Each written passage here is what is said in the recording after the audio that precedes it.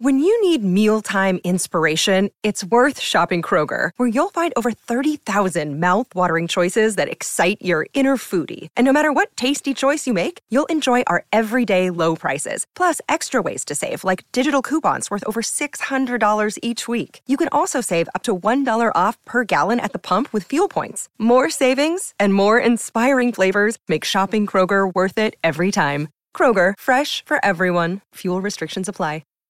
Looks like Mama Brooks is a little nervous. Little flip and an easy 6.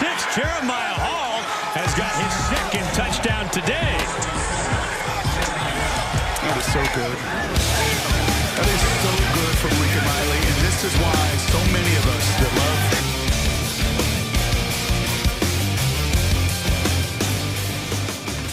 love. Sooners escape. Stop me if you've heard this before, but Oklahoma escapes. The Sooners are 37-31 better than Kansas State on the road in Manhattan. But hey, 5-0 on the season gets the job done. Oklahoma holds at number 6 in the latest AP poll. We'll talk about that here in just a second with some thoughts. This is the Sooner Nation podcast. He's Rich. I'm Matt. Rich, big news before we jump into this weekend set of games, particularly with Oklahoma and Kansas State. There's some big news on the recruiting front in that Gabriel Brownlow-Dindy has set his announcement date. That date is October 12th. So that's coming up after Oklahoma, Texas on the 9th, that week following. He will make his decision. Now, the good news is he was in College Station this last weekend. And the reason I say that's good news is because Texas Tech looked awful against Mississippi State. And so prestige-wise, hey, I think Oklahoma still has the nod there, but maybe in terms of need, Texas A&M may be the one who leads on that front. His recruitment, and we've talked about this, his recruitment is down between Oklahoma and Texas A&M. There are 5 crystal ball predictions on 24/7 Sports. All 5 of those crystal ball predictions have him coming to Oklahoma, where his parents are both alumni. The number 3 player nationally, the number 2 defensive lineman in the 2022 class, and the number 1 overall player from the state of Florida, obviously a 5-star recruit.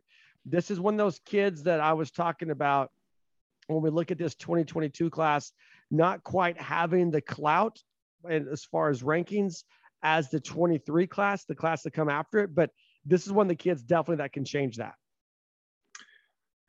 I'm not going to disagree. Agree with you one bit here, Matt. When you look at the talent, when you look at the physical attributes of a player like a Gabriel Brownlow-Dindy, he's obviously a high target for this Oklahoma Sooners roster. You consider Joshua Ellison comes in via transfer. You have Perion Winfrey coming in via transfer. Both of those guys JUCO, and so you're looking at addressing some needs, not necessarily immediate needs, but it needs 2 years down the road. The biggest question that I have when you're looking at a Brownlow-Dindy and looking at the position that he plays is how does that affect the recruitment of a guy like Chris McClellan, who we talked about last week?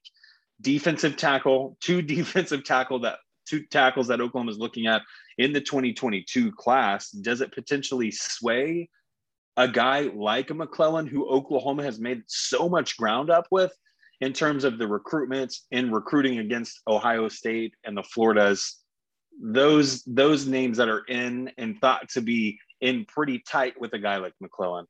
Yeah, that's a good point, but I don't think it really makes a difference in this. And here's the reason why. You look at the rotation amongst the defensive tackles, those interior guys, and you look at, Perion Winfrey, Josh Ellison, Isaiah Coe, all those JUCO guys coming in, Ellison and Winfrey coming in on the same class, Coe coming in a year behind them. You look at 2023, how many 5-star receivers? You got 3 5-star receivers in that 2023 class, because it's all about the timing. It's all about getting on the field, and they see the number of guys that are making plays for Oklahoma. They see how deep this defensive line is, and they know if you earn the right, you're going to get on the field regardless of who comes in that class. So I really don't think it makes a difference. If nothing else, in my mind, I think it bolsters a guy like McClellan to come in knowing that he's coming in with another big time guy. I think, these guys gravitate towards one another. And final thought here for me on Gabriel Brownlow-Dindy is, if he does come to Oklahoma, I think I deserve a little bit of credit for this. because I did see him at the Western Carolina game and I said hi. So if that happens, I just like that, just a quick hand up, a high like, head down, kept walking. Yeah. I mean, just or was this a situation where you turned to him and you said, hey, when I wave and I say hello, you respond by waving saying hello back? I mean, I don't know if you remember, I was talking about this. Here's how this went down. I'm walking out of the stadium with my son, and my son says, Dad, look, there's Gabriel Brown-Oldinti. And I looked at him, I was like, I really think that's him. And then we had that awkward eye contact moment, and we both did the sup type thing. And so, look, if it happens, Alex Grinch, just send me Calvin Thibodeau, whoever, I don't care. Just send me it's Halloween time. So when those Reese packages of Reese's pumpkins, or they have the bats out, something like that, just to say thanks. I'll gladly accept that. Oklahoma holds steady in the AP poll. Rich, I don't know if you knew this or not, but this is the first time since the season started that Oklahoma has appeared in the exact same spot in the AP poll as they were a week ago. So Oklahoma was number 6 last week. They're number 6 again this week. Clearly, when you look at the undefeated teams, they've got them ahead of like Michigan, the BYU, Michigan State, but obviously you're behind Cincinnati, Penn State, Iowa, Georgia, and Alabama. Make no bones about it. I've said this over and over again. I think Alabama, Georgia, 2 best teams in the country. And I think you maybe flip a coin at this point. But let me tell you what bothers me. And this has been coming, and we've been talking about this. Cincinnati beating Notre Dame over the weekend. The table is set for Cincinnati to go undefeated, and they've got a game on their schedule against SMU, Tanner Mordecai, and that group. And that could be a game, honestly, Rich, if they win that game and they run the table and they win their conference, I think they've got the resume to get. It's a weak resume, but I think they've got the resume put together to get into the college football playoff. I think that the road is paved now for Cincinnati to be one of the top 4 teams in the country when it's all said and done. I look at Cincinnati and I look at the defense that they're playing with, and it is something that's very appealing. The way, and it's not just from this season, Matt. We've also got to look at last season. This is a resume that Cincinnati has been building for 2 years now. Mm-hmm. For them to make a case over the span of approximately 24 games is going to go a long way for a lot of people. And while it shouldn't, while the only factor that should be at play here when the College Football Playoff Committee gets together for the first time is this season, it's very unlikely. It's highly doubtable by myself to say that that's the only body of work that they're going to look at. And Cincinnati has been on this tear, obviously. It's why they were so highly ranked at the beginning of the season. It's why they had the hopes of being the first non-Power 5 team to crack that college football playoff. They certainly are playing the caliber of a team that deserves to be there. I don't see any team on their schedule who's capable of beating them, but I've thought that about other teams in the past. So there's still a lot of football to be played here. Cincinnati does have an inside track, if you're asking me, to that college football playoff. They've just not got to get ahead of themselves and instead focus on one game at a time. And unfortunately, I think you are looking at a Big 12 team right now being that program that's on the outside looking in. The Pac-12, Oregon getting the win over Ohio State, I think all but really, if I'm on the College Football Playoff Committee, that's a big win. That's a statement win. And I don't think Oklahoma has one of those. I don't think any program in the Big 12 has one of those, regardless of who wins the conference this year. And that's going to be the difference maker for me. So Cincinnati, inside track, Big 12, possibly the conference on the outside looking in when it's all said and done. Well, I definitely think the Pac-12 is on the outside looking in right now. Oregon goes down this last weekend to Stanford, so they're out. That's a pretty weak conference. You still got some players in there, but UCLA has lost. Oregon's gone down. So I don't think you can say the Big 12 is on the outside looking in that situation. I think the ACC and the Pac-12 are definitely in worse standing than the Big 12. Big 12 shows 2 undefeated teams and 2 teams in the top 12 right now. And so you still got that going for you. But Cincinnati here's where they're going to hurt, because we know based on history, and really this year, I think it's legit, a one loss, if Alabama and Georgia run the table and meet each other in the championship game, I think they still both can make the college football playoff. Yeah, I agree. Cincinnati's going to be in. So then a one-loss conference team from the Big 12, where Oklahoma in the past has had a chance to get in with one loss. If Cincinnati's in, a one-loss Big 12 team's probably not going to get in over like a one-loss Big 10 team. So that's where you kind of start to see the issue with the Cincinnati. But hey, if they deserve it, they deserve it. If you're Oklahoma, you win out. And I still say this: if you're Oklahoma, you win out, and you've got a case. I think it's still winning. You're in. Oklahoma's at number 6. It's not like they're way out of the picture here. Iowa, Penn State, they're not both going to survive that big. I don't want to use the word gauntlet as if the Big Ten right now is just really a throwdown every weekend. But the Big Ten, it's that Texas thing, Rich. Everyone has this perception when Texas is down that the Big 12's down, which is not true. But you're kind of looking at the same thing with Iowa State being at 4-1. Ohio State being at 4-1. Everybody's like, oh, Ohio State, man, they just don't look the same. So the Big Ten's down. But man, Iowa's playing some dang good football right now. And I was so wrong on the Friday locks. I had Maryland covering that, and Iowa just thrashed the Terrapins. And so they very much every week I say, Iowa's not going to get 5 turnovers, but every week I feel like Iowa gets 5 turnovers, and I think it's time to start giving them the credit for what they're doing defensively. Speaking of giving credit, I said I'd have to do this. Oklahoma State with the win over Baylor. The Cowboys make the biggest jump in the AP top 25 this week, moving up 7 spots all the way to number 12. And I said I would do it. And here's the thing. I'm not doing it in spite. I'm not doing it. It's legitimate. You got to give Mike Gundy credit for what he's doing. He's found his running back. He's got defense that's leading the way. The Warren kid is seeing him emerge has changed this offense. Spencer Sanders is still a turnover machine, but the way they're playing defense and the way they're controlling the game on the ground, this team, they're 5-0. I can no longer say weak sauce about them because they're 5-0. And now that I've said that, they're probably going to lose next weekend. But I did say you beat Baylor, you earn my respect. And so there it is. And we'll talk more about Oklahoma State coming up later on when we do the Big 12 rundown. One last note for me, Rich, on the top 25.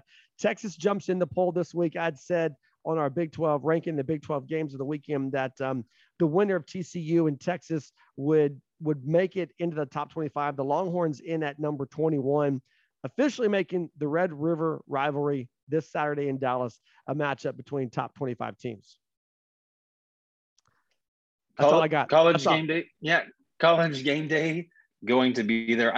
I do think, Matt, after watching this Kansas State game, and I know we'll jump in to a little bit of the meat here, dissect that game, but this was a game for Oklahoma that I think propels them into the Red River rivalry. And while a lot of people want to look at the score of the 37-31, I don't think the game was truly that close. It wasn't as close as the scoreboard I agree. Would indicate. And unfortunately, that's the major takeaway that I know a casual fan will have. But you and I sat down and we specifically mentioned this offensive line.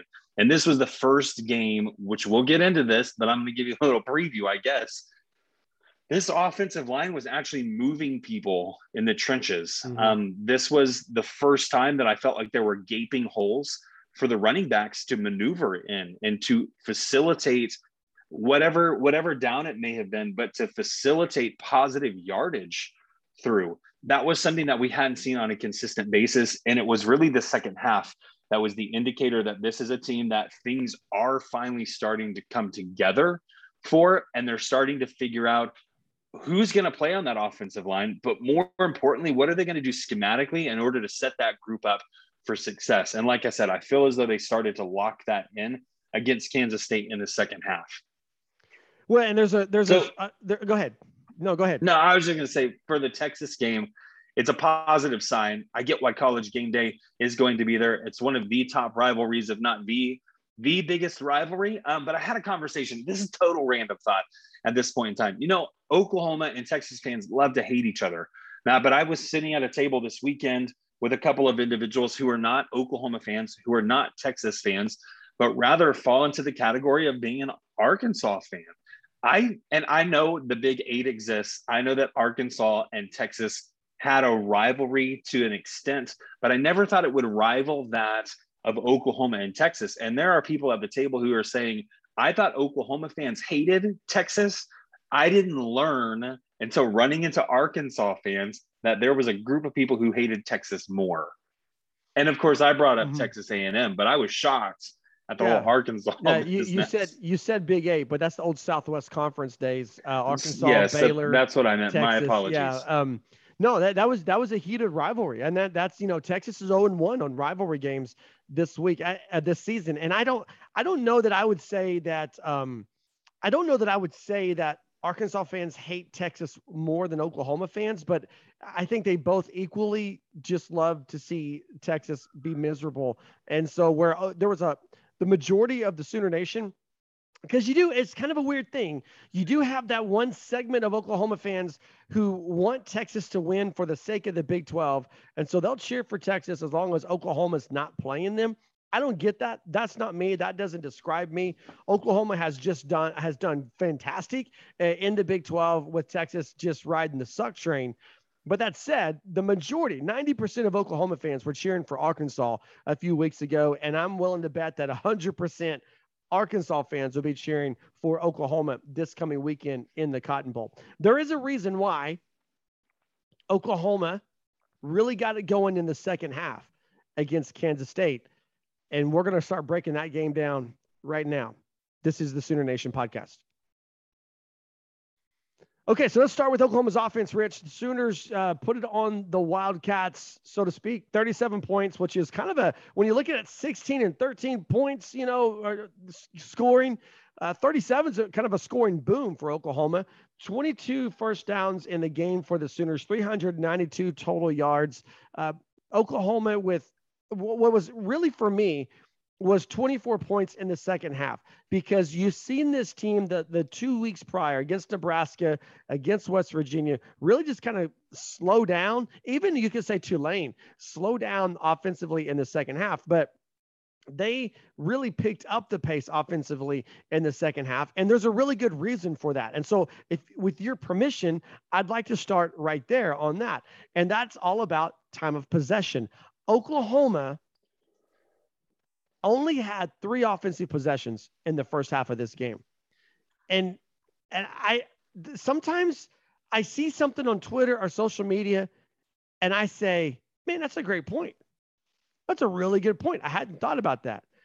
But sometimes I see things on social media and I'm like, how do you how does your brain work in this capacity? Oklahoma, 3 possessions in the first half. How many of those possessions did they score on, Rich? All of them. Exactly. And people are like, you should have done more in the first half. Okay, so maybe you go for 3 touchdowns instead of 2 field goals and a touchdown. But the simple fact of the matter is Oklahoma had 3 offensive possessions in the first half, and they scored on 3 offensive possessions. In fact, they scored in their first 5 offensive possessions of the game. This is only the second time this season Oklahoma's gone through an entire game without punting. And so I'm just speaking to this one portion of the fan base because I don't understand you. Because there's one portion of the fan base where it's clear it'll never be good enough. It'll never be good enough. Spencer Rattler, 22 of 25, Rich.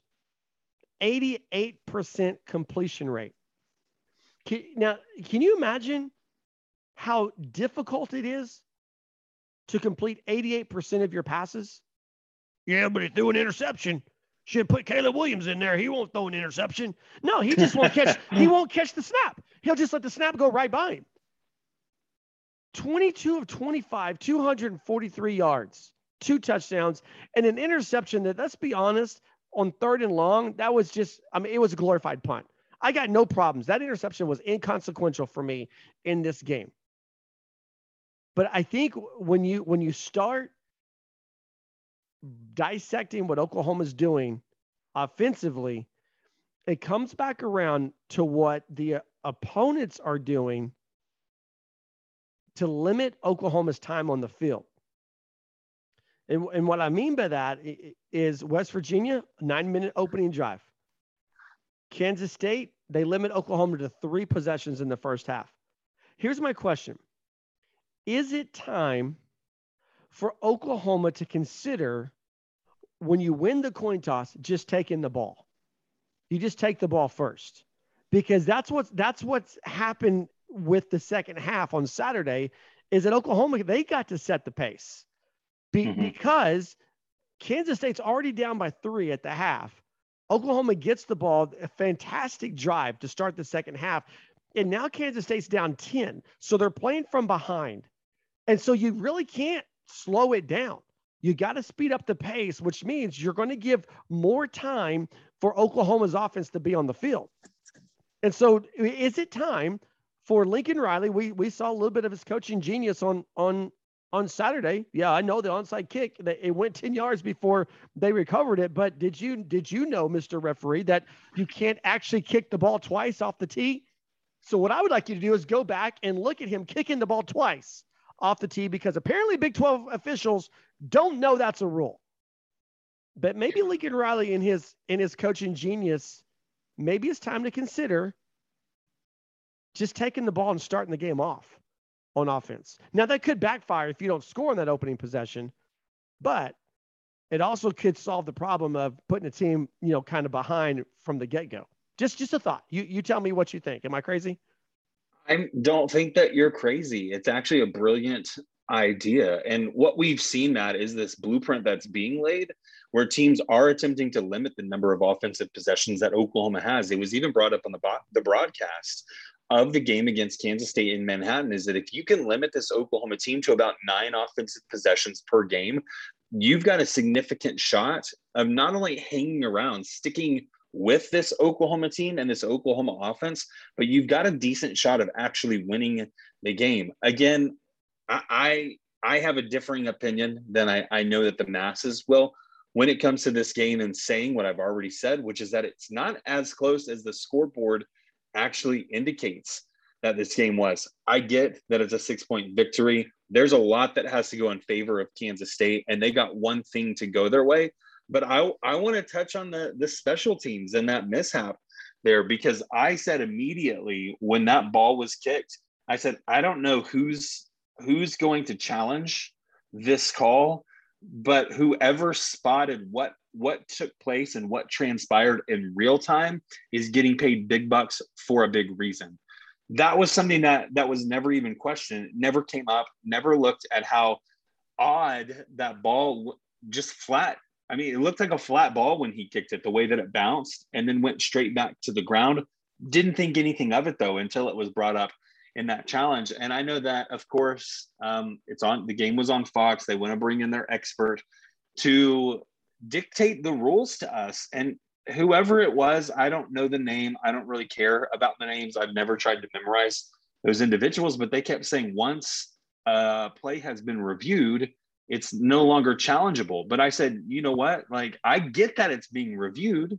I get that a decision has been made on the review, but Lincoln Riley's not even challenging the same call. Right. We went on the broadcast. Exactly. That's what's been lost in the argument. On the 10 yards, that's what was initially being decided. Did the ball go 10 yards? Yes, the ball did go 10 yards. Cool. Well, we're not going to challenge that. Instead, we want to go to a previous point of this play and question what took place. But like I said, Matt, whoever has the eagle eye to spot something like that deserves the money that they're getting paid on this sideline, because in real time, I don't see it. I just don't see it. And I never make that call. Well, clearly someone, Lincoln Riley's in his headset getting clarity as he's talking to the officials. And I saw a lot of Kansas State fans upset about this, and I saw people nationally upset about it. But again, it's 2 separate calls. The coaches are allowed one challenge. They're allowed to challenge a call. And Lincoln Riley was challenging the kick, not challenging where it was recovered. He was challenging the kick. Exactly. And here's the thing that's really messed up in all of this. And I've said this for so long. Worst officiating in all of college football is the Pac-12. Second worst officiating in all of college football is the Big 12. And that should have been caught on the review. Whoever that replay official is should have caught that ball being touched twice off the tee. And Kansas State fans are upset. Oh, you can't do that. That's just breaking the rules. Well, you know what else is breaking the rules? Kicking the ball twice off the tee. That's breaking the rules. Okay. Mm-hmm. So it is the right call. Kansas State fans don't like it, but hey, this is nothing like Oregon, 2005 or whatever it was when OU gets hosed up in Eugene on that onside kick. It's nothing along those lines. They actually made the right call, but that's neither here nor there. Oklahoma did have a huge special teams blunder themselves on the kickoff return for a touchdown at the end of the game, but still, I mean, I would like to know, just out of curiosity, what the record is for onside kicks in a game, because I feel like Kansas State was getting pretty close to that. Let's talk about the offensive line for the Sooners. I wrote in the recap, Rich, I said the offensive line was better and worse. It better in the standpoint of, you're right. They moved bodies. And if you remember when we did the preview for this game, what we talked about was Lincoln Riley was going to simplify things. And that's the reason why I thought my bold prediction was that Kennedy Brooks would be Oklahoma's leading rusher. And here's where that comes down to. They're going to simplify. On this play, you're going to move this defensive lineman to this spot. And Kennedy Brooks isn't a dancer. He's not a cutter. He's a straightforward guy. So you move that guy, and Kennedy Brooks has a spot to go through. It's not a knock on Eric Gray. Eric Gray is phenomenal, and the sky's the limit for Eric Gray. But in a physical game, you need a physical back who's going to hit the hole, hit the gap, and get 4 yards at a time, 5 yards at a time, or make a linebacker miss, or if you can get to the second level and clear out that linebacker, get downfield. And that's what we saw from Kennedy Brooks. So you see them simplify the scheme, and you saw, again, another thing we talk about, you saw them kind of neutralize that point of attack by, instead of going vertical, they go horizontal. They did the bubble screens. They did the stretch plays. They did those type of plays to move, to spread the Kansas State defense out sideline to sideline. And then they moved Spencer Rattler in the pocket. They didn't always keep him straight back. And so they did a lot to help Spencer Rattler find his rhythm early. They did a lot to get the running game going by simplifying. Sometimes less is more, and that's what they took into this approach. But man, the penalties, Rich, the penalties, the false starts, the personal foul, they're better, right? They're better schematically. They're better in what they do. But then mentally, they took a step back. This was the worst this is the worst offensive line has played since Tulane, in my opinion. So they're better, but they were worse. And I think you're hitting the nail on the head with this one. You'll remember, Matt, when we did the preview, I said this is the first true road game for Oklahoma, and that they couldn't mentally collapse. I'm not saying that there was a total collapse that took place, but there were lapses here and there, which were costly. There were numerous occasions, and there were penalties, not just on the offensive line, but because we're centering on the offensive line here, it was something we were hoping to see them clean up. It was something where we were hoping this offensive line would be in the right mental headspace. And as I said, they're not there yet. Right. It's still a work in progress. And the worst part about it for me is that it's the experienced players. It's not these guys who are competing and finding their names with the or on the depth chart. It's not the guys that are competing for the starting roles. It's the guys who already have them locked up. They're the ones who seem to be committing the penalties. You talked about the personal foul. They're the guys who are in the mix more often than not, and they're hearing their name over the PA system, which is not a good look for a guy who's hoping to make the jump into the NFL, because you can already guess that that's going to be some of the questions that are thrown at them as they begin to undergo evaluations and look for that draft grade.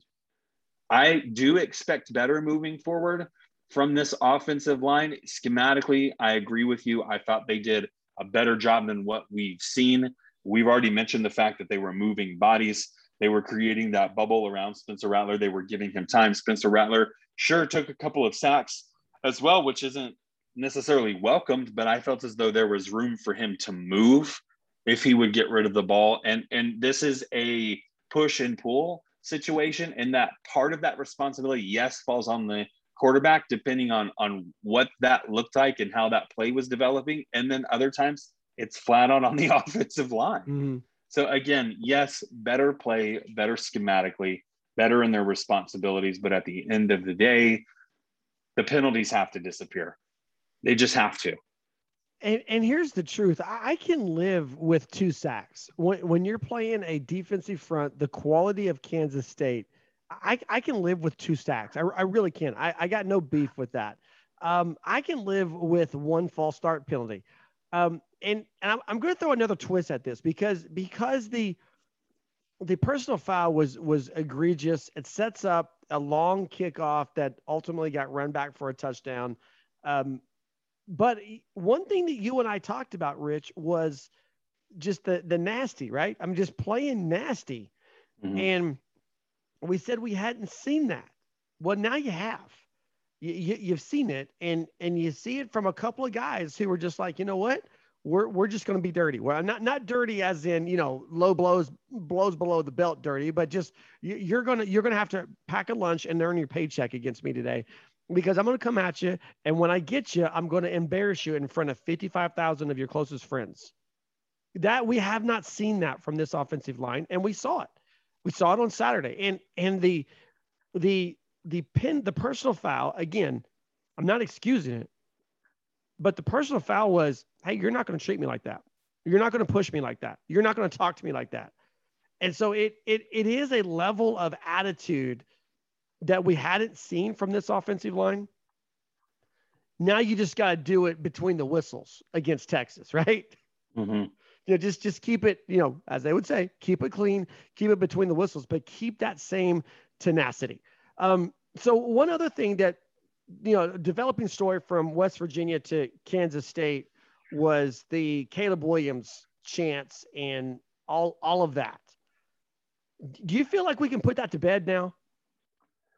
Personally, I do. I get, and we have said, I went on record saying that Caleb Williams is an athletic quarterback who seems to be the right guy to take the next step after Spencer Rattler. And why he may be in his career over the course of that career, he may be a better quarterback than what we're seeing from Spencer Rattler. It's very obvious after what we saw on Saturday that Caleb Williams isn't ready to take over the reins. It was very obvious to me when you're looking at the defensive front and you're talking about the caliber of defensive front, not only that West Virginia has, but Kansas State has, and a couple of other teams that Oklahoma is about to face in the Big 12 as well. They're in Caleb Williams' head at the collegiate level. He hasn't taken many snaps in live game situations. And when he turns and he claps, he gives the signal for that ball to come from the center in the shotgun to him. But I don't know what happened mentally for Caleb Williams, but it's like the ball didn't come slow as he expected it to. It got there a lot quicker, which then, of course, as you saw, led to the blow by. He's looking at the defense. He's still reading the defense. Mm-hmm. That was going to be, in my opinion, some sort of either a draw zone read or even a pop pass, but it's going to depend on what the defense does. And so you read the defense, you secure the snap, and then you look back at the defense. But he read the defense and he didn't secure the snap because he's still looking at what the defense is going to do at the snap. And again, it just goes back to enforce what you and I have said for so long since this all started, is that when you have struggles that aren't really related to the quarterback, they're related to another issue, the very last thing you want to do is put a true freshman in. Yeah. And that proves the point right there. It's an experience situation where he's learning, and it's Baker Mayfield, Kyler Murray. Was Kyler Murray a better collegiate quarterback than Baker Mayfield? Yeah, I think for that one season he was. I even think you can make the argument that he's a better pro than Baker Mayfield. But in that moment, in that season, Baker Mayfield was the answer for this team. They were both fantastic quarterbacks. They were both Heisman Trophy winners. They were both deserve every single accolade that came their way. But in the moment, Baker Mayfield was the better of the two calls. Same thing. It could be the exact same situation, exact same case. Caleb Williams could ultimately be a better quarterback than Spencer Rattler. But in this moment, Spencer Rattler's the answer. And I think that was proven on Saturday. Do you know the number of completions that Spencer Rattler has made, not over the course of the entirety of 2 games? I do need to go and check this, but of the past 41 pass attempts, had 25 on Saturday. Of the past 41 pass attempts, do you know how many Spencer Rattler has completed? I mean, I know he's at a high percentage. I can't tell you. I know I know he completed 22 or 25 because we've already talked about that. Right. So there's 3 misses. So he was in 74% range coming into this game. Mm-hmm. So I'm going to say out of the previous 40, what'd you say, 45 attempts? 41 attempts. I'm going to say he's around 33, 34 completions. Yeah, he's at 37. I hit it low. Sorry. 37 completions on his past 41 attempts. I know that does not span the full 2 games of West Virginia and Kansas State. It does not span the full conference slate that Oklahoma has played. But we're also looking at the fact that this is an Oklahoma offense that has scored on 10 of their past 12 possessions. And one of those possessions resulted in the interception. So we're looking at a very efficient offense when Spencer Rattler is in there. And I think it's easy to overlook. And I have to go back to what I said at the beginning of the season, when Oklahoma stepped on the field in the season opener against Tulane, which ended up being at home, even though they were the away team for that contest, was the lack of the big play. And I know that Oklahoma fans, I know that those who have watched Lincoln Riley expect the big plays, the down the field shots to open up and to be there consistently. While they haven't been, it's easy to look at this offense and say that they're not putting up the same numbers that they did, whether that was last year or whether we want to go back to the names that you've already mentioned, Baker Mayfield, Kyler Murray, and even Jalen Hurts. This is still an efficient offense that is scoring when the opportunity presents itself, when they have the ball, when they're given the chance to drive the field. They are driving the field. Yes, I get it. They're complain all you want about being backed up in their own end zone and not being able to muster any type of offense and having to punt the ball away. But I think it's very easy to overlook this one fact, Matt, is that Oklahoma didn't punt against Kansas State, not a single time. But you feel like they did because of how the scoreboard turned out. The efficiency that we're seeing with Spencer Rattler is the bread and butter of this team on the offensive side of the ball. And I think to put in a guy like Caleb Williams, you would see that diminish pretty greatly. Mm-hmm. No, I agree. I think we're kind of reached the point where we're kind of beating a dead horse, so to speak, on this. Let me go over a couple of the stats, and then you're going to tell me your offensive player of the game. We've talked Spencer Rattler. Let's talk Kennedy Brooks. 15 carries, 91 yards, 6.1 yards per carry, rushing touchdown. Eric Gray wasn't terrible, 5.5 yards per carry, but he only got 4 carries. Marvin Mims led the team, 4 receptions, 71 yards. That was a welcome relief. Michael Woods with the big touchdown catch on the Spencer Rattler scramble play. 3 receptions, 33 yards. And then you got Braden Willis with 4 catches in there, 31 yards.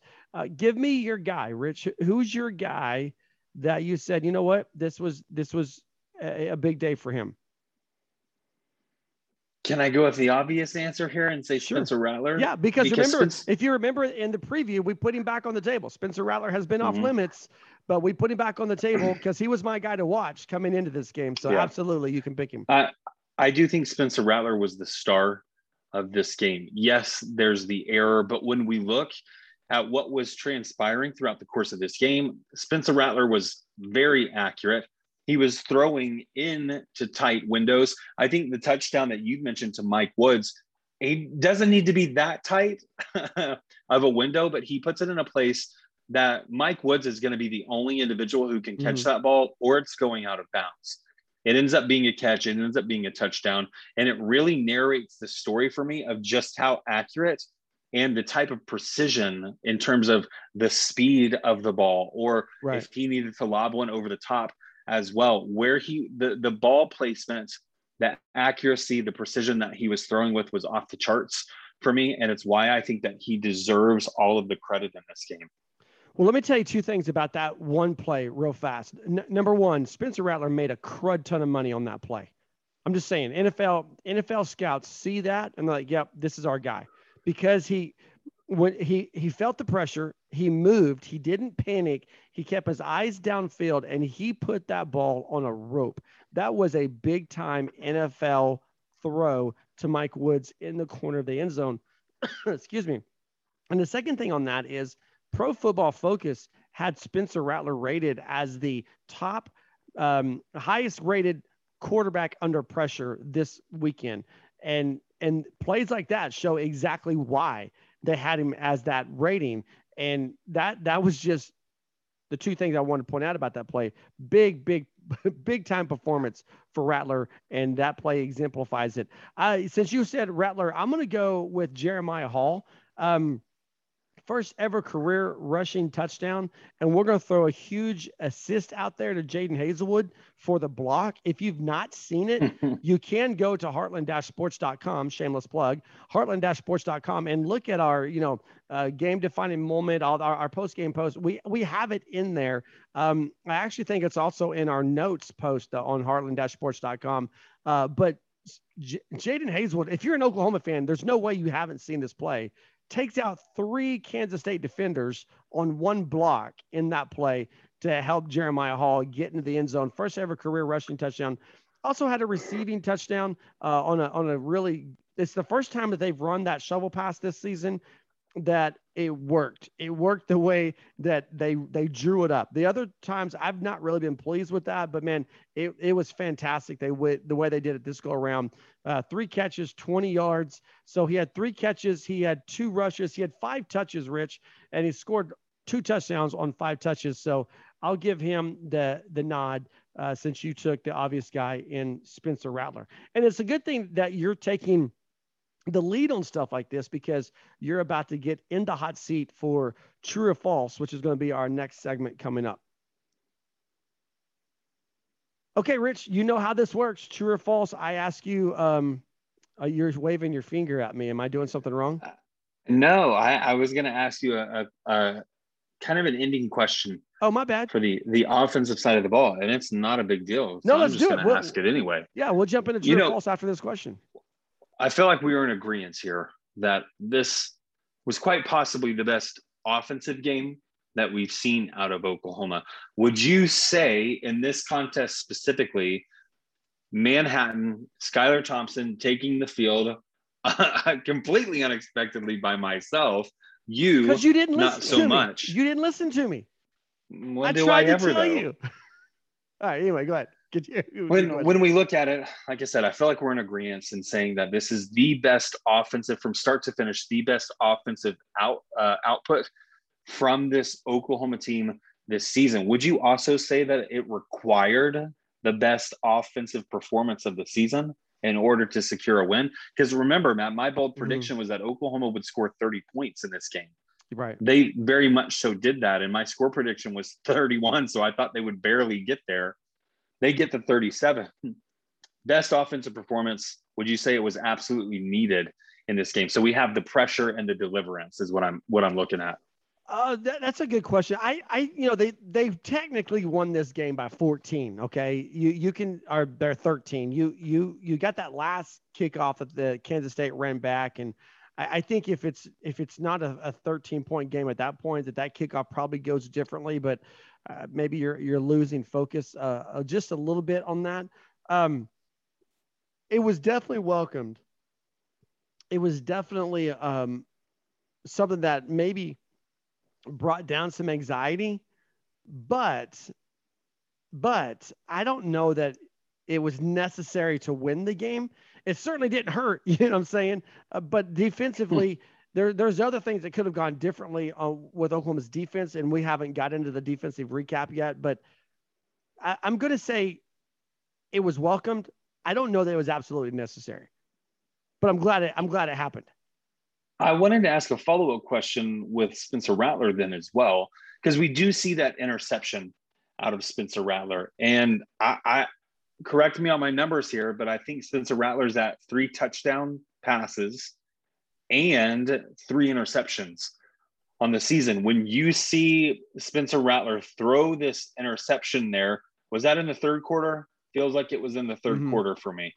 Spencer Rattler throws the interception. What does Oklahoma do on their next offensive possession? Well, first off, on defense, they get the turnover on downs.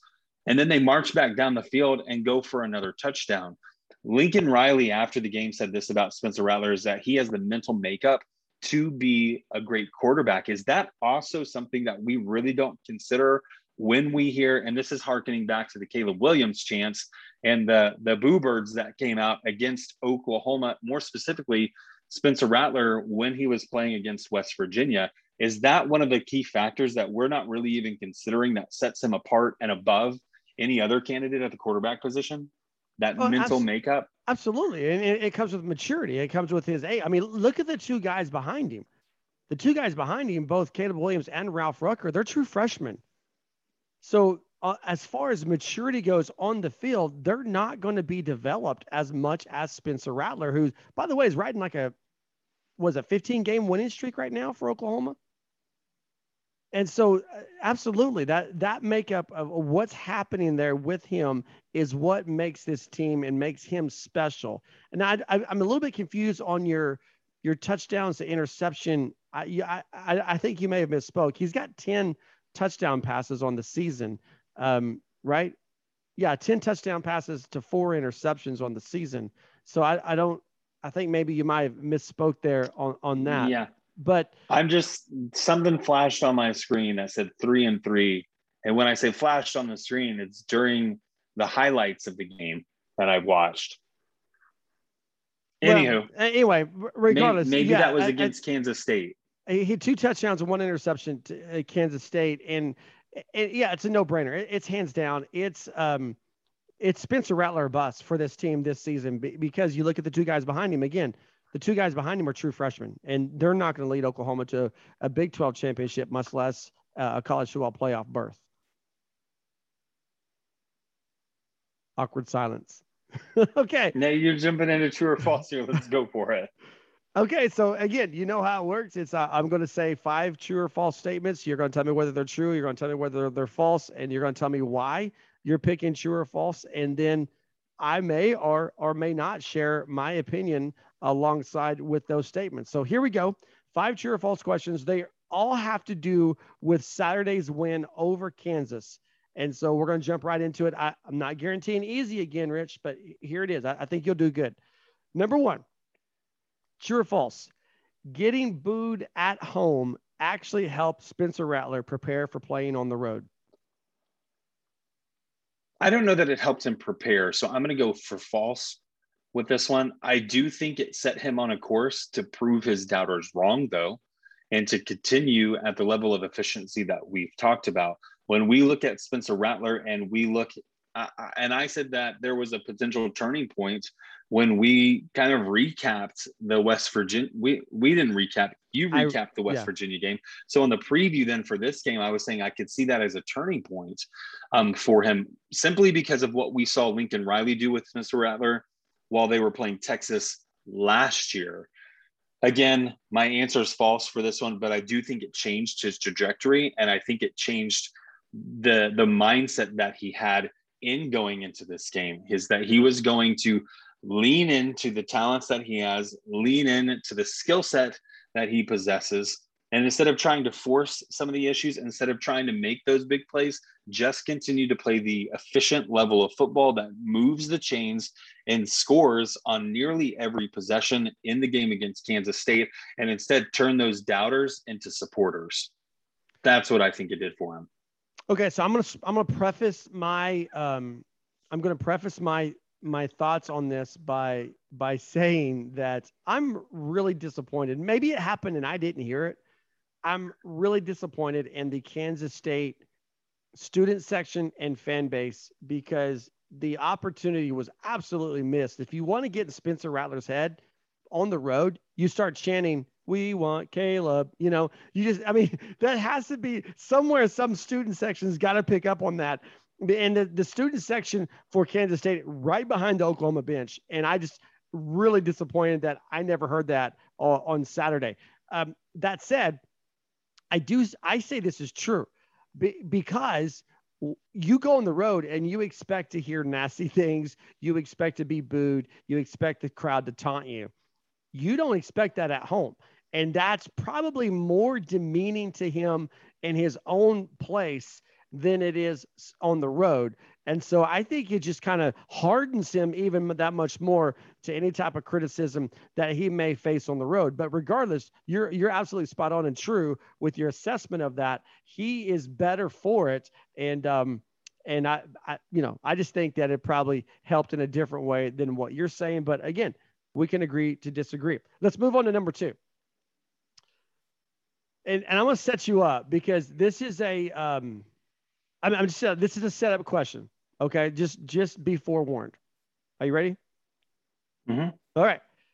If OU plays the way they played Saturday against Kansas State, then they'll get beat next week. No, I mean, no. That one's false for me, Matt. I think there are obviously things for Oklahoma to improve upon, and that's for both sides, all 3 sides of the ball, if we want to go that far, but more particularly on both sides of the ball. I look at this defense and I look at the lack of depth in the secondary, but I know that the strength and the heart of this defense has really been the defensive line and the front 7 as a whole. And what Texas is bringing to town is going to be a heavy dose of the running attack through their running back, Robinson, who's been basically an all-world running back up to this point. Sure, Texas has suffered a loss already coming into this game, but it doesn't make him any less dangerous of a ball carrier. In fact, he may be the best running back in the conference. And this is a conference that has Breece Hall in it still. Bijan Robinson is out to prove that he is primed not only for a big year, but worthy of the consideration of the Heisman Trophy at the end of the year for this Texas program. I think, again, with this front 7, they're going to carry a majority of the responsibility. And then the secondary is going to be in place in order to limit any damage. But all that responsibility is going to go up front. Offensive line, we've already talked about, and limiting some of the mental mistakes. With a 50-50 split in a stadium, it's going to be very interesting to see how that group responds, how some of these transfers that are cementing themselves in this equation at the offensive line respond to being in that scenario, because it is so unique. You don't get to play in a venue like that. You don't get to play with 2 fan bases on opposite ends of the field and opposite end zones like that ever, at least to my knowledge, even in a bowl game. So how will they adjust? What will the mental mistakes be? Again, there are some improvements, but you look at just what Oklahoma did and how capable they were. The only complaint, which we'll get to on the defensive side of the ball for me, was when Oklahoma opened up gigantic zones for Deuce Vaughn to sit in, which were 7 to 10 yards downfield. We know how dangerous he is after he receives that pass from whoever it is, Will Howard or Skylar Thompson. We've seen how dangerous he can be, and not to have a player in the vicinity, a defender in the vicinity of him, was very jarring for me, because we knew he would be the focal point. Obviously, you wanted to limit what he was doing when he was rushing the ball. 51 yards rushing, 104 receiving, though. Leading the Kansas State Wildcats in receiving yards. That's something that I do think if Oklahoma can't fix against a guy like Robinson, they'll be in for a world of hurt. But I'm not too concerned about that, because if Oklahoma plays, getting back to your question, if Oklahoma plays like they did this weekend, they'll still beat Texas. So again, I'm going to preface what I'm about to say with this because it's going to reiterate your point. I watched every second of that Texas TCU game, and I'm just going to say Casey Thompson did not look spectacular under the pressure that the TCU defensive front brought against him. And so if you're an Oklahoma fan, you start right there. This Texas offense, you pressure Casey Thompson on obvious passing downs and looked a little bit rattled. Secondly, again, that was a loaded question. I'm probably alienating some of the Oklahoma fan base, but I've seen that on social media, Rich. I've seen it after Tulane. We play this way against Nebraska, we're going to get beat. I saw it after Nebraska. We play this way against West Virginia, we're going to get beat. Saw it after West Virginia. We play this way against Kansas State, we're going to get beat. And guess what? Still seeing it. 5-0 and still seeing we play this way next week, we're going to get beat. So I just want to throw that out there to see, because I strongly disagree with that. I'm on your side of this. We're going to agree on this. There are things to improve. There are going to be things to improve every week. But at this point, I think you got to, at some point, it's like me in Oklahoma State, right? At some point, you just got to stop and say, okay, it is what it is. They find a way to win, and winning ugly is definitely better than losing pretty, right? And we've said that that's a mark of a good team. Like Absolutely, I said, man, yeah. I'll never understand why that applies to other teams. But when Oklahoma Sooners fans just spit everywhere, my apologies if you saw that on a video, Matt. But Oklahoma fans will apply that to other teams and saying good teams just find a way to win. But when it comes to your own program, it's like that statement doesn't apply. If Oklahoma is finding a way to win, we should inherently say that they are a good football team. Are they a national championship caliber football team? That's a different conversation. But this is a good football team that at this point in time is undefeated and doesn't look like, no matter how close you can come to them, Oklahoma's still going to have a chance to be in the driver's seat of this game and win it, even if it requires a field goal as time expires. No, and that's a very, very solid point. I think the only way you could apply that statement, if Oklahoma plays this way next week, they'll get beat, is if next week is Alabama. I think that's the only way you can really apply that statement at this point. What about Georgia? I think Alabama's the better of the two, but we can throw Georgia in there. I wouldn't feel real confident right now with Oklahoma going up against Georgia next Saturday either. Okay, so let's move on to number 3, and I'm probably going to say less now for 3, 4, and 5. Not saying I won't say anything, but I'll probably say less and leave these totally up to you. So number 3, we've seen Jaden Hazelwood lead the team in receptions. We've seen Marvin Mims. We've seen Mike Woods. True or false? Oklahoma doesn't have a go-to guy at receiver right now. I think that's false.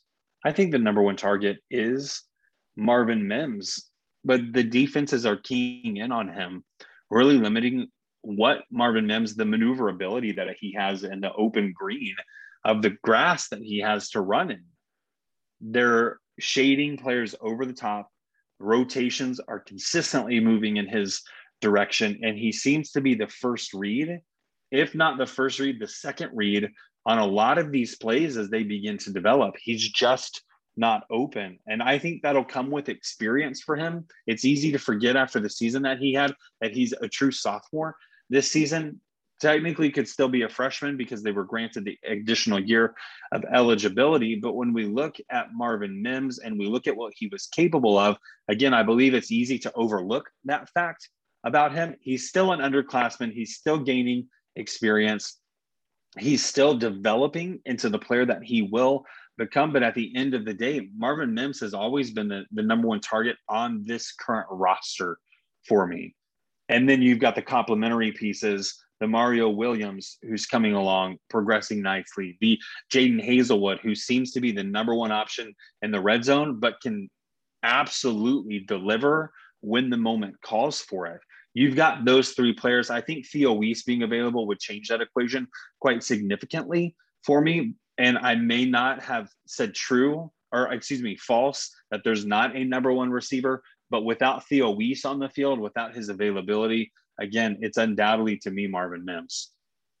Okay, I just going to point out that 9 players caught passes on Saturday against Kansas State. Mm-hmm. All 5 games this season, Oklahoma has had at least 9 players catch a pass. And while I don't disagree with what you're saying, I do think it speaks to the fact that Oklahoma does have playmakers. And so 1 week it may have to be Jaden Hazelwood. 1 week it may have to be Michael Woods. 1 week it could be Marvin Mims like it was Saturday.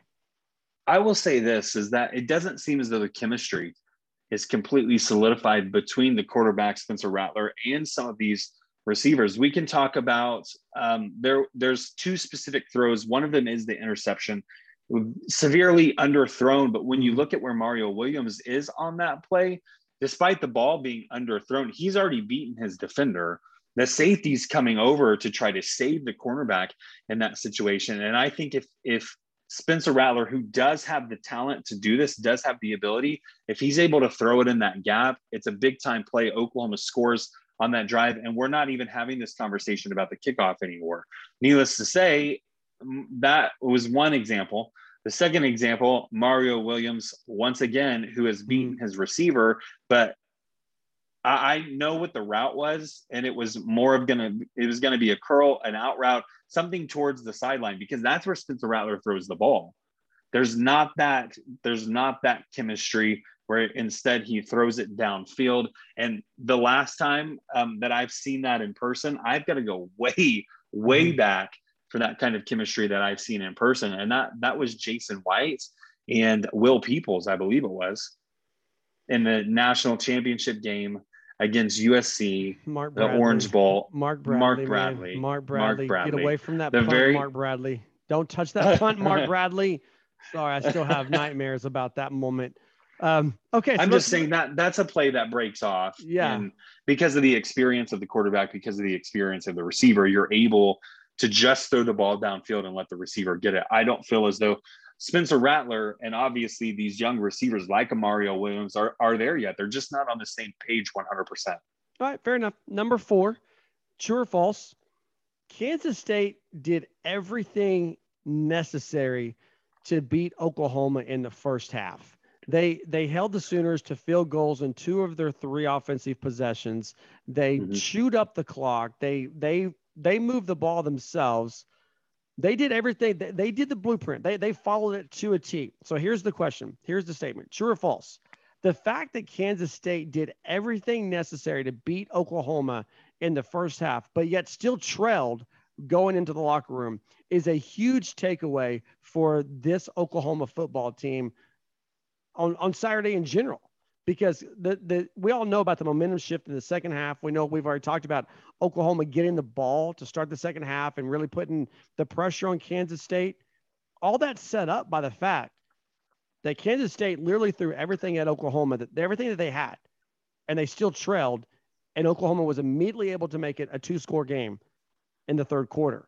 So true or false? The fact that Oklahoma was able to withstand that and go into the halftime with a lead is one of the biggest takeaways you can get from this trip to Manhattan.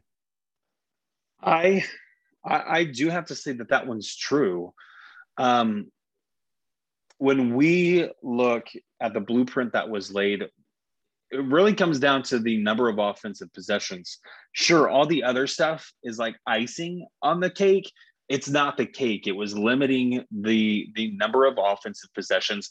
And when you're able to do that to 3, and you as the Oklahoma Sooners opponent score twice yourself, it's putting a lot of pressure on this team to deliver, to speed things up, to maybe hit a little bit of the panic button and start to force the issue, which does typically result in turnovers for the opposing defense. So when we look at what Kansas State was doing schematically, when we look at the game plan that they came in with, I think they executed it perfectly in the first half. And like you said, Matt, yes, this one's true. The fact that Oklahoma was leading, it should put all these other teams that are still on the schedule on notice. Okay, last question, true or false? Despite the penalties, Tyrese Robinson has been Oklahoma's best offensive lineman this season. It's a good question, if we're being honest. Because I love Marquise Hayes. And I love the potential that exists in him. But we've been looking for a leader on this offensive line, which is why I have to answer your question with true. When Creed Humphrey stepped off of this roster and in to the NFL, he left this huge void, these big shoes to fill. And the question was, who is actually going to fill them? And Matt, I think in our preseason talks, it wasn't anything that the national media was talking about. It was something that you and I had brought up because of what Creed Humphrey meant to not just this offensive line, but the team as a whole. So who was going to step up and who was going to fill that role was the big question mark. Tyrese Robinson is the closest thing to replacing the attitude and the mentality and the physicality that Creed Humphrey exemplified on the field. When he begins to embrace that role on this team, I think you're going to see a completely different offensive line. We've seen him take that step forward. Yes, true. He's the best offensive lineman on this team through 5 games of the season. But if he continues to embrace that role, if he continues to assume that responsibility, I do expect this offensive line to quickly become much better than they were. That's it for this episode of this edition of True or False on this episode of the Sooner Nation podcast. You can hit us up on Twitter at Sports Heartland. Let us know where you agree or disagree with what Rich or I said. We're going to move on, talk about Oklahoma's defense, and then give the Big 12 rundown as we finish up this episode. Okay, so some defensive thoughts here, Rich. You already talked about Skylar Thompson and the surprise of him playing. I don't think this was a surprise for Oklahoma's defense. It wasn't a mega surprise. I think if you were kind of following the coach speak, which is what I tried to hint at on Thursday, that there was a chance that Skylar Thompson was going to play in this game.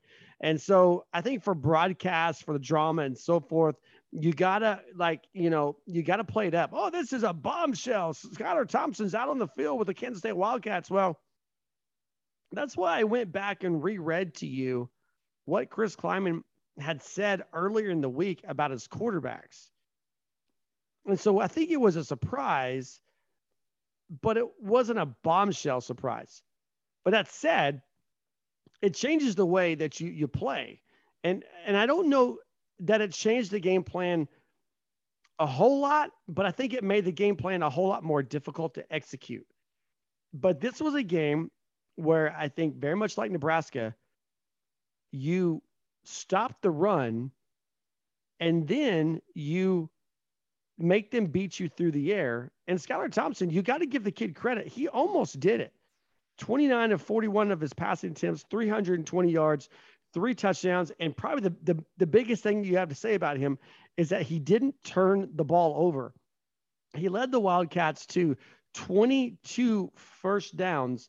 Incredibly, 8 of 15. They were above 50% on third down conversions, 420 yards. So they had 28 more total yards of offense than Oklahoma did. A lot of that goes back to the first half and the lack of opportunity for the Sooners. But at the end of the day, Oklahoma held Kansas State below their averages in rushing, just 100 yards total. You already talked about Deuce Vaughn, only 51 yards. This game plan got a whole lot more difficult to execute, but I don't think it's changed a whole lot with Skylar Thompson out there. I do think it put a lot more on Oklahoma's plate with the coach speak in preparation for this game. And while it was never a true no, I interpreted it that way. And I can't say that the coaching staff is as gullible as I may have been in that moment. And so they're not only preparing for Will Howard, they're also preparing for the Lewis kid. And now they're preparing for Skylar Thompson, because each of these different individual quarterbacks has a different skill set. Matt, we talked about in the preview that Howard may be the better runner than Thompson is, but Thompson is clearly the better passer. Absolutely. And then you throw Lewis in there, and there's not a lot of tape on this kid just yet at this point in his career. And so there's a lot to consider. There's a lot to prepare for. It probably wasted a lot of time in practice having to throw some of the Will Howard schematics in there for this practice squad. But at the end of the day, Skylar Thompson was Kansas State's best chance at beating Oklahoma. Mm-hmm. He's an experienced quarterback. This is a team that clearly responds to him and plays for him, knowing that he's the 6-year senior. It's a completely different look when he's out there as well. And this is a team that plays with a lot of confidence. Sure, will they play for the win? Every team should step onto the field and play to win the game, not just to compete. And so it doesn't matter who the quarterback is. We knew that Kansas State was going to be physical, and that's exactly what they were, Matt. So when we look at what transpired and what Oklahoma had to prepare for defensively, I think there was a lot on their plate. And when Skylar Thompson stepped out on the field, it simply meant they needed to execute. And I, again, do want to give a hat tip to the defense here because of what they're able to do against the run. And when Kansas State, more specifically, when Deuce Vaughn has hit the magic number of 100 yards in a game, guess what? Kansas State wins. Mm-hmm. Oklahoma keyed in on Deuce Vaughn and said, we're not going to allow you to run wild in this game, even though he had the almost 160 yards all purpose. We're not going to allow you to run the football, and we're not going to allow you to be successful in running the football. And we're going to let that be the key to victory. And they executed beautifully in that aspect. No, they did. And to the other point that you brought up earlier about Deuce Vaughn in the passing game, Alex Grinch had one of the best quotes after the game. I'm going to paraphrase this. I was trying to find it here while you were talking, and I can't find the exact quote, but I'm going to paraphrase. And he said something very similar to this. It was actually in our game plan to make sure that the running back was covered on passing plays, but you wouldn't have known that by watching the game. And then he said, we were good enough to win, but we've got to get better. And that's true. I mean, from week 1 to week 2, week 2 to week 3, week 3 to week 4, I mean, you get better every week, and you're going up against an offense next week against Texas that the game plan is going to be very similar to what it was against Nebraska, what it was against Kansas State, what it was against West Virginia, and that you have to focus on the run. You have to stop the run, and you have to make them beat you through the air. I don't think that Bijan Robinson is as dangerous in the passing game as what we saw with Deuce Vaughn. Not at all. But also, I don't think Oklahoma can lose sight of Roschon Johnson, the other running back, who can be that guy in the running game. So I would almost expect Texas to look at putting both guys on the field at the same time and really make Oklahoma commit to something or the other. But that game plan will start with Texas at stopping the run. And the good news is, if you're Oklahoma fans, you've seen that happen consistently against Nebraska, against West Virginia, and now against Kansas State.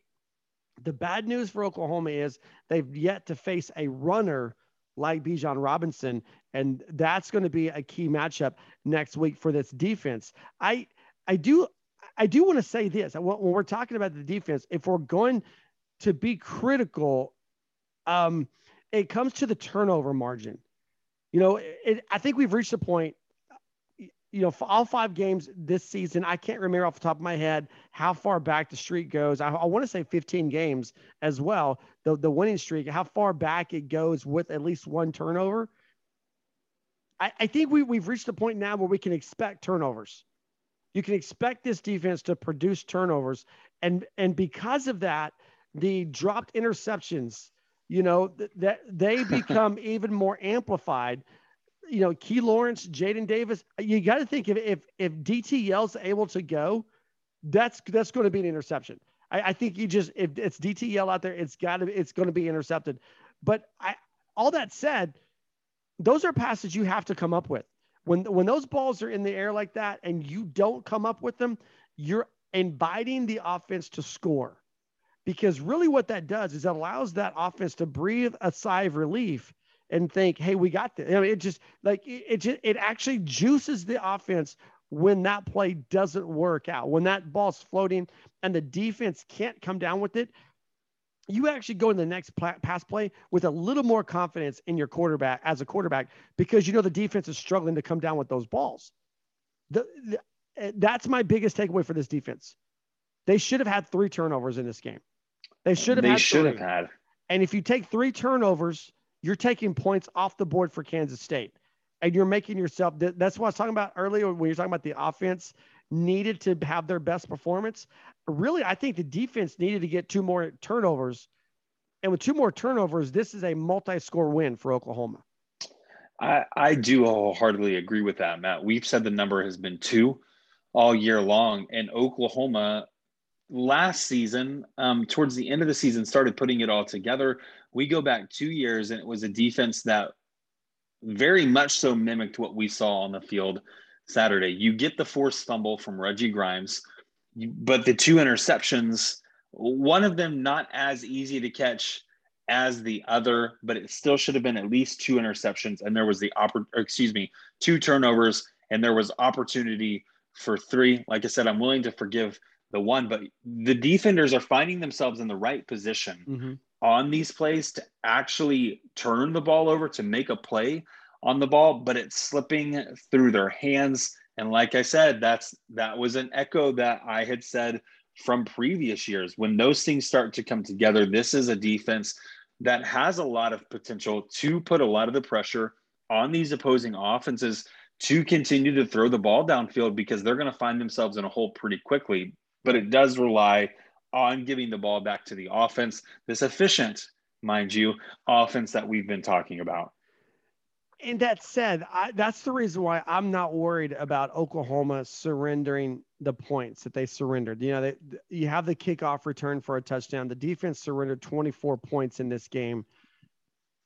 That doesn't bother me, because I think, again, as you improve from week 1 to week 2 to week 3 to week 4 and so on, you got to start coming up with those interceptions. You got to start coming up with those turnovers. And because of that the number of points that Oklahoma gave up defensively, I'm not concerned with it. What about you? I'm not concerned either. You're talking specifically moving forward? Right. I Yeah, mean, does the fact that Kansas State scored 3 touchdowns and a field goal against Oklahoma's defense, does that bother you, knowing what you know about this Kansas State football team and what you know about this Oklahoma football team? Are you concerned about that at all? I am not. There's not a player in the conference, Matt, like Deuce Vaughn. You talk about a short-statured guy who has speed, who has the ability to catch the ball out of the backfield. It just doesn't exist in this conference outside of Kansas State. And there's a couple of things that are coupled in with that, because Skylar Thompson, while we think of him as the best thrower on the team, it doesn't mean that he's a pocket passer. He's still a mobile quarterback. And we saw that on full display. This was a team, Oklahoma front, that got into the backfield regularly. Right. But what happens? A hand goes out, Skylar Thompson steps up and completely avoids a potential sack there. Oklahoma is an extremely talented, they have an extremely talented defensive line that's going to continue to give these quarterbacks problems. And you just have to look at, this is the most experienced quarterback in the conference. And this is a player who's had a lot of success against Oklahoma. Right. You can't say that about people moving forward. So I agree. You can't undersell that point about Skylar Thompson and his success against Oklahoma. You can't, that's so, last 3 years, he's 2-1 against the Sooners. Right. You know, he's Oklahoma's kryptonite. True. Give me your defensive player of the game. Defensive player of the game for me. This one's just a wee bit tricky for me, because I see the impact of some of these defensive ends like a Reggie Grimes, but I was so sold on Nick Bonito before the game that I feel like I have to be sold on him after the game as well. Yes, he comes up with a fumble recovery, even though he didn't force that fumble, but he's affecting this game in more ways than just what shows up on the stat sheet. And he's the guy who's limiting the mobility of a guy like a Skylar Thompson. He's why I believe Skylar Thompson, instead of scrambling more often, there are times that I think Skylar Thompson would have loved to scramble, but you've got to know the speed of this defensive line. You've got to know the speed of the edge rusher, which is Nick Bonito, and say, I'm not going to escape that. And instead throw the ball 4 or 5 yards downfield and let a playmaker make a play. So I do have to give a lot of credit in limiting what Skylar Thompson was able to do with his legs, as well as with the fumble, the fumble recovery and the return. Those go to Nick Bonito for me. By the way, I don't know if you knew this, but the 70-yard fumble return was the longest fumble return in program history by 1 yard. So Nick Bonito etching himself in Oklahoma football history. I think you also have to look at a guy like Pat Fields, who led the team with 9 total tackles. Brian Asamoah made some big plays and really had an impact on the way the play went for Kansas State. And then Isaiah Thomas with a huge sack to force Kansas State. They were inside Oklahoma's 10. Isaiah Thomas with the big sack, and then the Wildcats had to settle for a field goal there late in the second quarter. So I think if I had all those guys are out there with big performances, but I think if I had to pick one, I'm going to go with Pat Fields for pacing the team with 9 total tackles. Big 12 rundown. Let's just jump in here and close us out by going through the 5 conference games, starting with Kansas and Iowa State. The Cyclones just thrashed the Jayhawks. Every time I feel like I can just kind of give Kansas something, I feel like they just spit on it and walk away. I was mildly curious whether Kansas would be able to cover. I think they were a 34-point underdog. And I just thought that's the game within the game. They're not going to beat Iowa State, but can you cover 32 points against the Cyclones? And the answer was a resounding no. I mean, they were 52 points worse than the Cyclones on Saturday. You were right about this. I was absolutely wrong. We all know that I don't mind pointing out the areas that I say things correctly and prognosticate, but I also don't mind saying I'm wrong. And I had West Virginia locked on 7 points against Texas Tech, especially considering the Red Raiders had a backup quarterback. I had the over locked on this game. I had West Virginia scoring in the 40s against a Tech defense that got wrecked by 70 points to Texas the week before. But Texas Tech goes to Morgantown and walks out with a 23-20 win over the Mountaineers. And that suddenly you're getting coaching pressure on the hot seat there for Mr. Brown in Morgantown. Matt Wells at 4-1, you're seeing that he's cooling off as far as pressure is, but Brown, Rich, now 100%. West Virginia fans are not happy with this program right now, 2-3, 0-2 in conference play. Yeah, it's a little bit strange because I know the heartbeat of the fan in West Virginia has been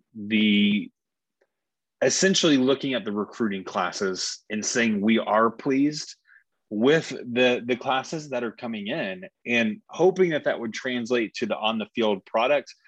It simply hasn't at this point in time. West Virginia beats teams, or at least competes with teams that are better than them, but it's like they play down to their opponent.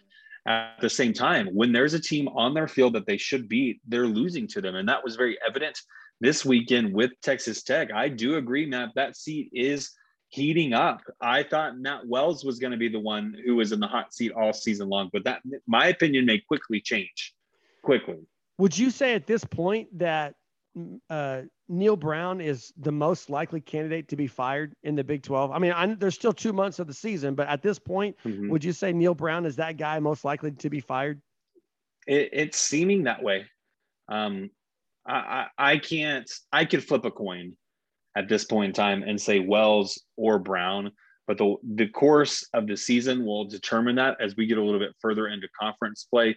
It just seems as the way things are playing out for West Virginia, that Neil Brown is the more likely candidate of the two. I think Matt Wells is 2 wins away from securing next season as the Texas Tech head coach. Texas Longhorns 32-27 over TCU in Fort Worth. This is a game that Gary Patterson is probably just having an ulcer. He's just shotgunning Pepto-Bismol right now because he's looking at his team that really outplayed Texas, but just literally turned this game over and handed it to the Texas Longhorns. Just some really bad mistakes. But Bijan Robinson, 35 carries, 216 yards. He should be the offensive player of the week for the Big 12 this week. But Texas, if you watch this game, certainly looked more vulnerable than they had the previous 2 weeks against Rice and Texas Tech. Texas Tech. Yeah, we knew that this was going to be a close game between Texas and TCU. The spread from Vegas and the bookies, if you will, was very indicative of how this game would play out. Now, whether you believed it or not was a completely different story, but you and I seem to be buying in. You look at third down efficiency. I know that's an indicator of how well you're operating offensively, or how well the defense is operating if you're on the opposite side of the ball. And to me, these were two teams, Matt, that really couldn't get any level of consistency going on third down. And some of that situational, some of that was simply execution. It just wasn't working. I agree with you. While Texas is in the top 25, they are a vulnerable team. They're getting a lot in the preseason, at least we talked about. They get a lot of recognition because of the name across the front of the chest. Right now, I think they're earning that recognition at 4-1. And you saw the rise of Arkansas. I'm not sold on Texas. I'm not sold on Texas being back. There are some other programs across the country. I know Bob Stoops went on record saying that there was another program that was back. I'm just not sold when people begin to say those things of a team. Show me long-term, show me over the course of 3 years that you can be successful and produce a winning record. And while Steve Sarkisian is in his first year, he hasn't had that opportunity. They're trying to build something right now at Texas. So show me the longevity, show me the consistency, show me the 3-year span where this is a team that has produced a winning record before we officially say that they're back. They're still in a very vulnerable position, if you're asking me, much like you've said. Last time Texas was ranked, they got ruled by Arkansas. We'll see what happens this Saturday in the Cotton Bowl. The Big 12 game of the week, Baylor at Oklahoma State, a battle of top 25 teams. Baylor, a no-show in the first half, 0 points on the board. They put up 14 in the second half, but it's too little too late. Cowboys 10 fourth quarter points to secure this win. Spencer Sanders looked a lot more like the Spencer Sanders of old, 13 of 23, 183 yards, 1 touchdown, 3 interceptions. But this is Jaylen Warren. Jaylen Warren has changed this Oklahoma State team, 125 yards rushing, 2 touchdowns. Oklahoma State getting it done with defense. Baylor out of the top 25 now, but still 4-1. They've, in my opinion, you come in and you drop an egg like this as a national ranked team, you kind of lose some of your luster here. And play calling, in my opinion, was just atrocious for the Bears on Saturday night. Yeah, this is going to upset some people from the Oklahoma State fan base. I didn't think Jaylen Warren was as good as advertised in this game. Yes, he carried the rock more often than not. You see him get the 36 carries there, but it's that 3.5 yard average. That's nothing to write home about. That's, to me, middle of the road. Hey, you do that 3 times, you got a first down. Right, but you look at the 2 touchdowns, which is obviously a big difference maker. And when you're crossing the goal line, and when let's just simplify it and say when you're in the red zone and you're able to run the ball and you're able to score while running the ball, it goes a long way for you as a team. Yes, Spencer Sanders struggled. Jaylen Warren average. To me, the difference maker was Spencer Sanders when he decided to take off and run, because you're looking at 6.3 yards per carry, 12 rushing attempts, 76 yards. Again, I think that's the difference maker here is his athleticism. Okay, that's it for this episode of the Sooner Nation podcast. It is officially Hate Week. Oklahoma, Texas, the Red River rivalry coming up in Dallas on Saturday morning. You can find us every day, heartland-sports.com. You can find us on Twitter at SportsHeartland. Participate in the podcast by dropping us a message on Twitter, hitting us up in the comments section on the website. And we'll be back to break down the Sooners and the Longhorns on Thursday. Enjoy your Hate Week, everybody. Boomer Sooner.